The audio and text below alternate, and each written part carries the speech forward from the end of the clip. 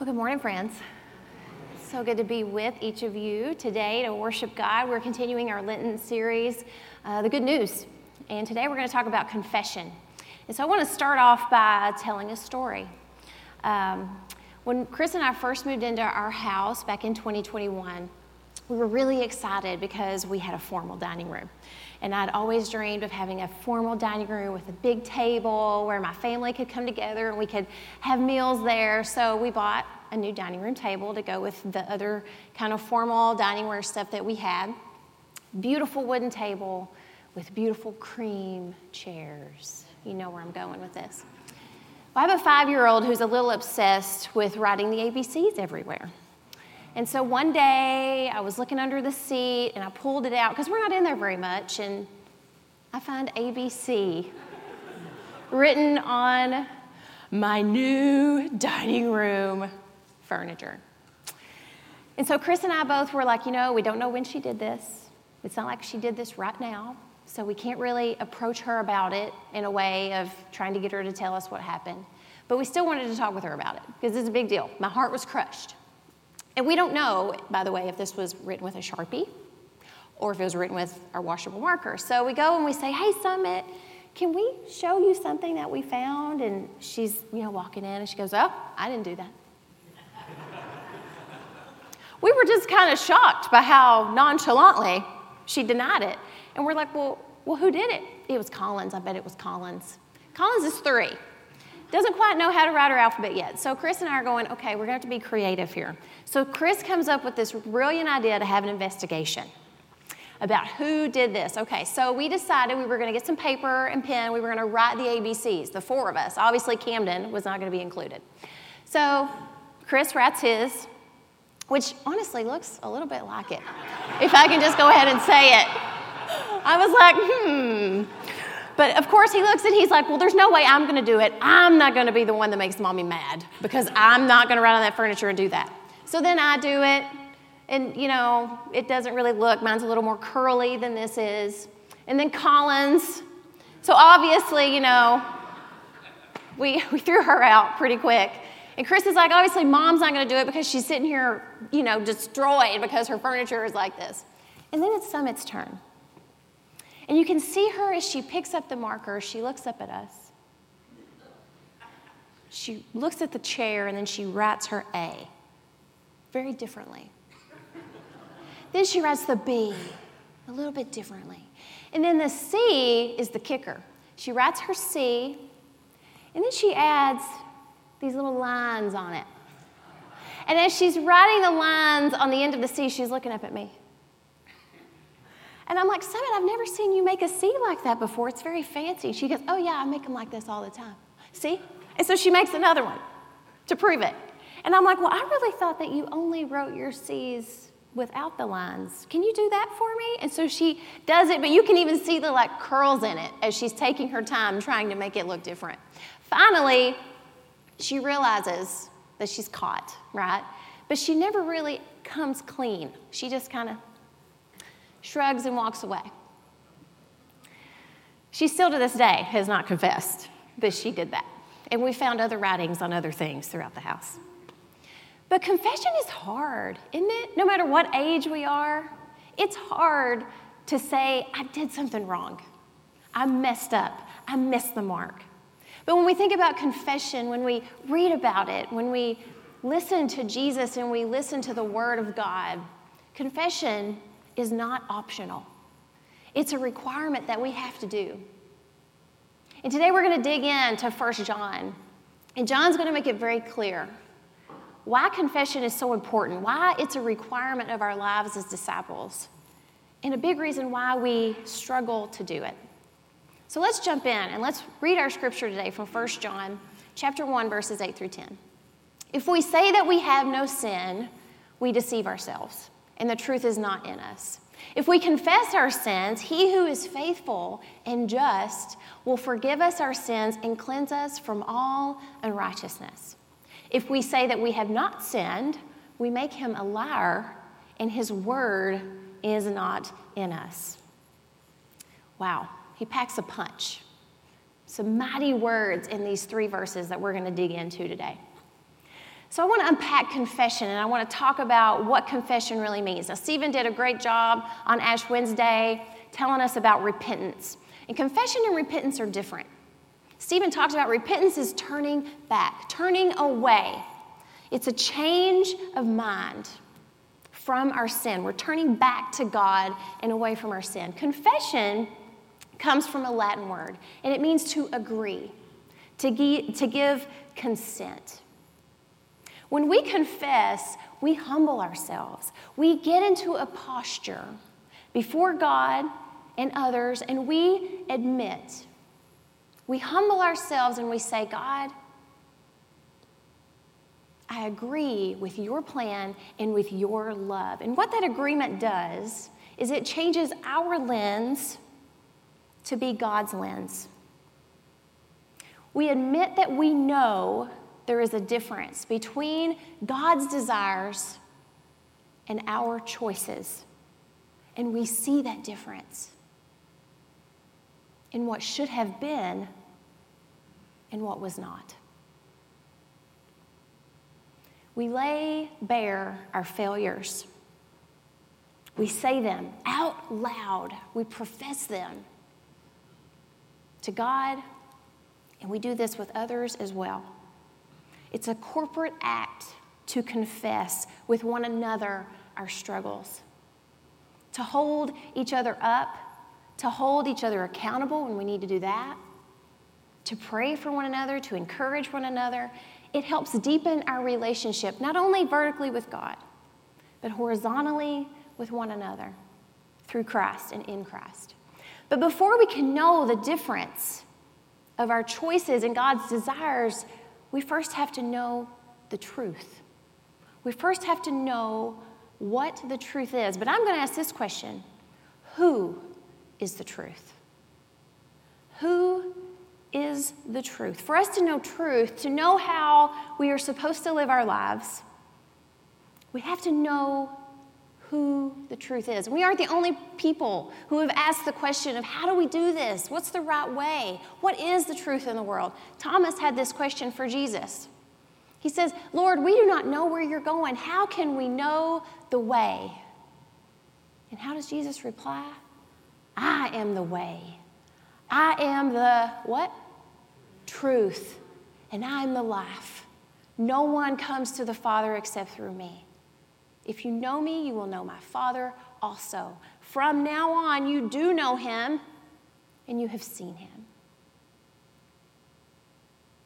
So how do we know Jesus? How do we come to know Jesus? I love asking this question to the Upward kids because they're just gunning to answer it. I got it. I know how we come to know God. So I'm going to ask you that question, and I'm going to expect that same anticipation that you're going to know this answer. So how do we come to know who God is? How do we come to know Jesus? What are ways we learn about him? Bible. The Bible, reading his word. What else? Prayer. Having conversation with him. What else? Bible study, group study, small groups. Yes. Relationships. God reveals himself through these important relationships that we have. What about worship?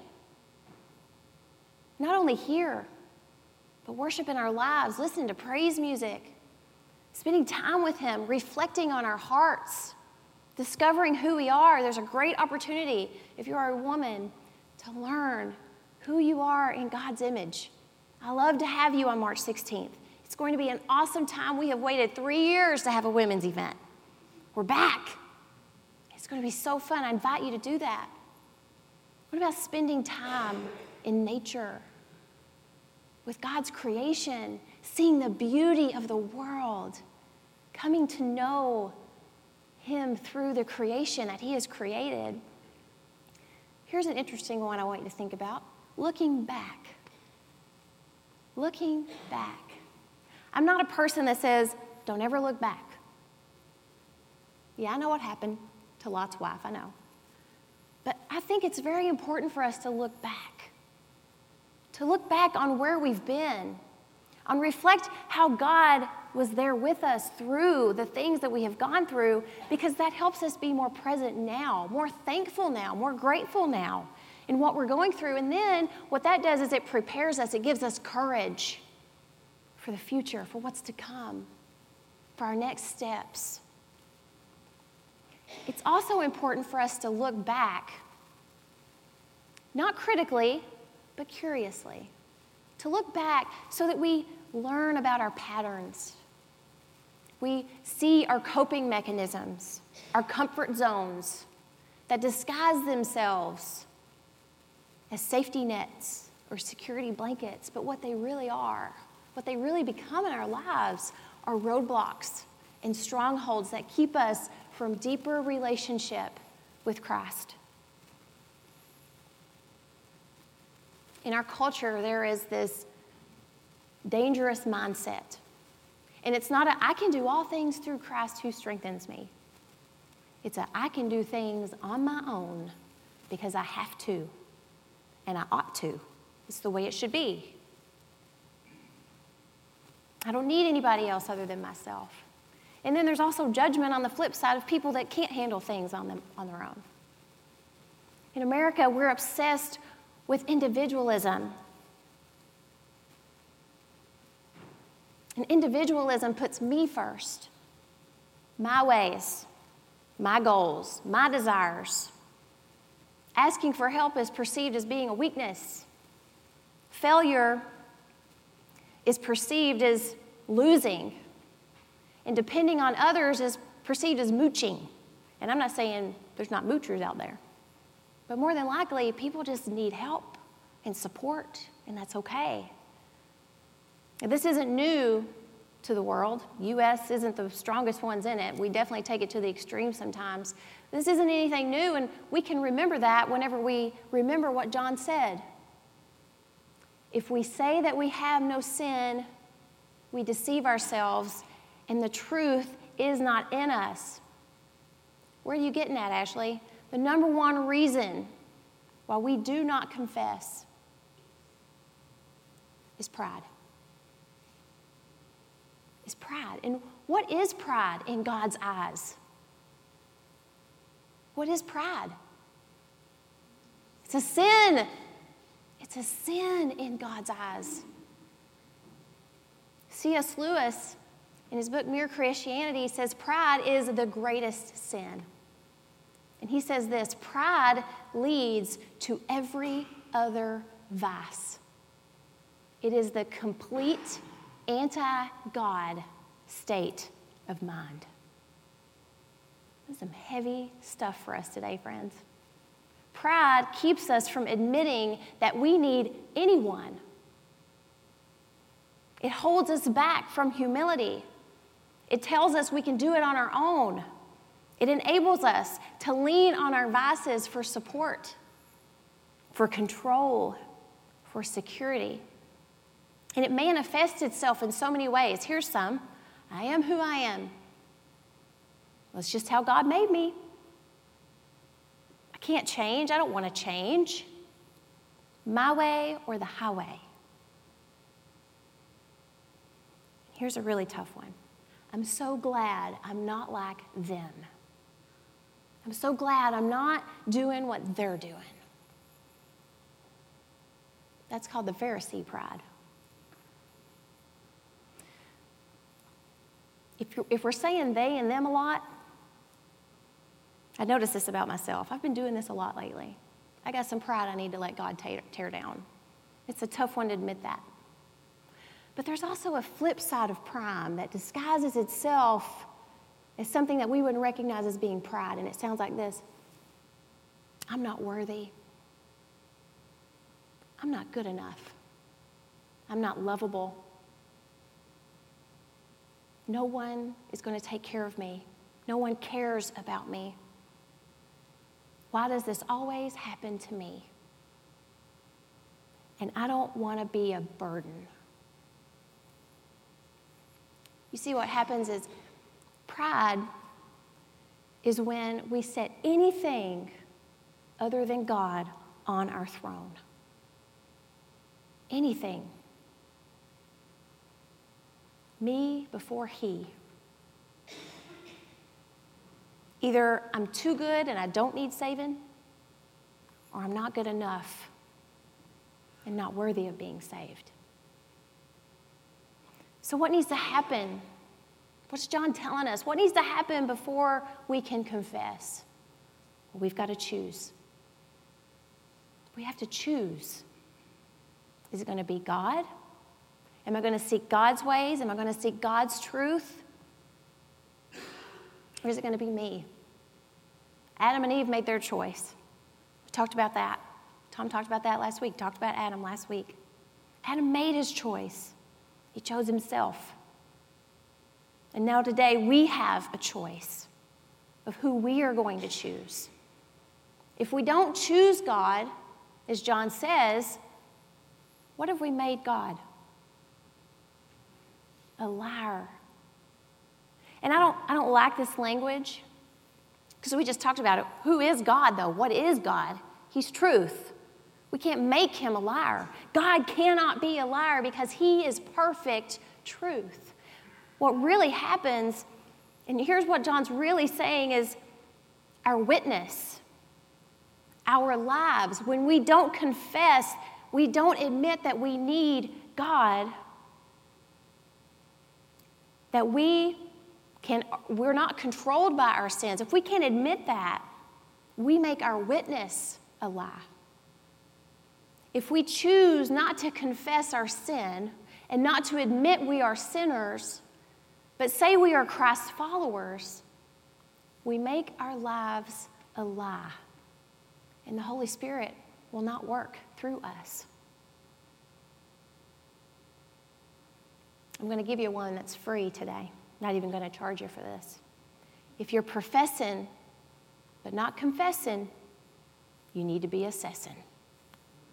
You're welcome. You're going to remember that one forever. God gave me that. It's pretty perfect. If you're professing that you are a Christ follower, but you are not confessing that you are a sinner and talking about your sins and going before him and saying, God, I need you, you need to be assessing who you really are. Are you really a Christ follower? Because what is verse 8? What did that say again?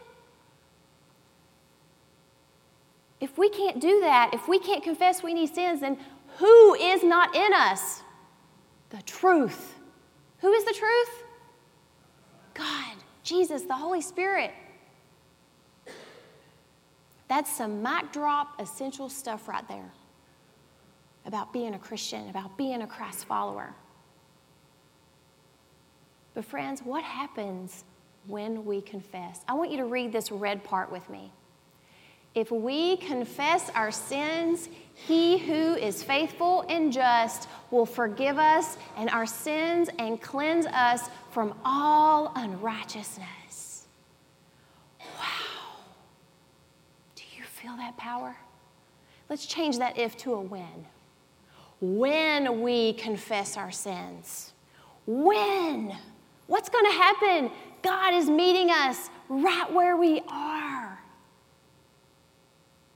And he is cleansing us and forgiving us just like that. When we confess. Now, y'all know I'm a big Harry Potter fan.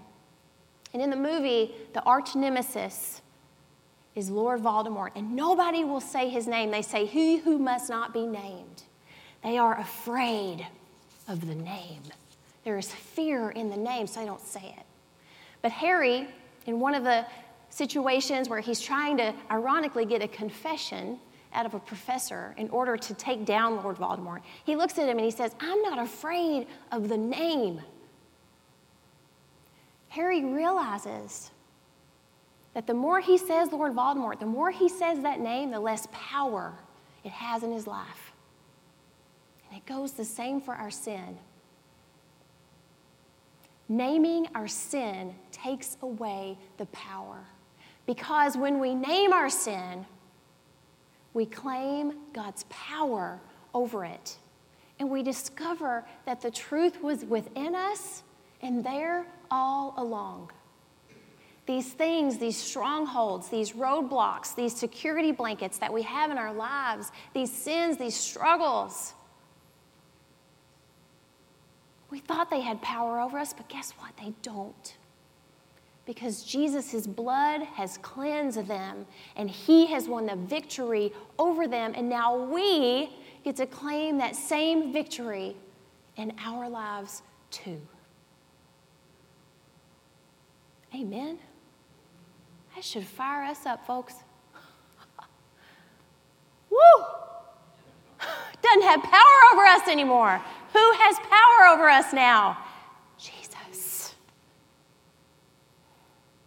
The Holy Spirit is always waiting for us to confess. God is always waiting. Frederick Buechner, I'll end with this. He says this: to confess your sins to God is not to tell him anything he doesn't already know. Until you confess them, however, they are the abyss between you. When you confess them, they become the bridge. Isn't that a beautiful visual? They become the bridge. When we can say those things out loud, you know why they become the bridge? Because Jesus is right there. It's not our sin that's building that bridge. Jesus has already done that through his resurrection and his death. We're about to be invited to this table. God's invitation to all people. Let's take this opportunity today to name our sin and claim God's power over it. Claim who God has called you to be, which is a child of God, deeply loved by God. If you believe that you aren't worthy to accept his gifts of grace, that's pride. That's sin. Lay that down. Take that lie and lay it at the throne. On the other hand, if you believe you're too good and you don't need it, that's pride and that's a sin. Take that lie and lay it down at the throne. One thing is for sure today. You're going to make a choice. Is it going to be God, or are you going to choose yourself?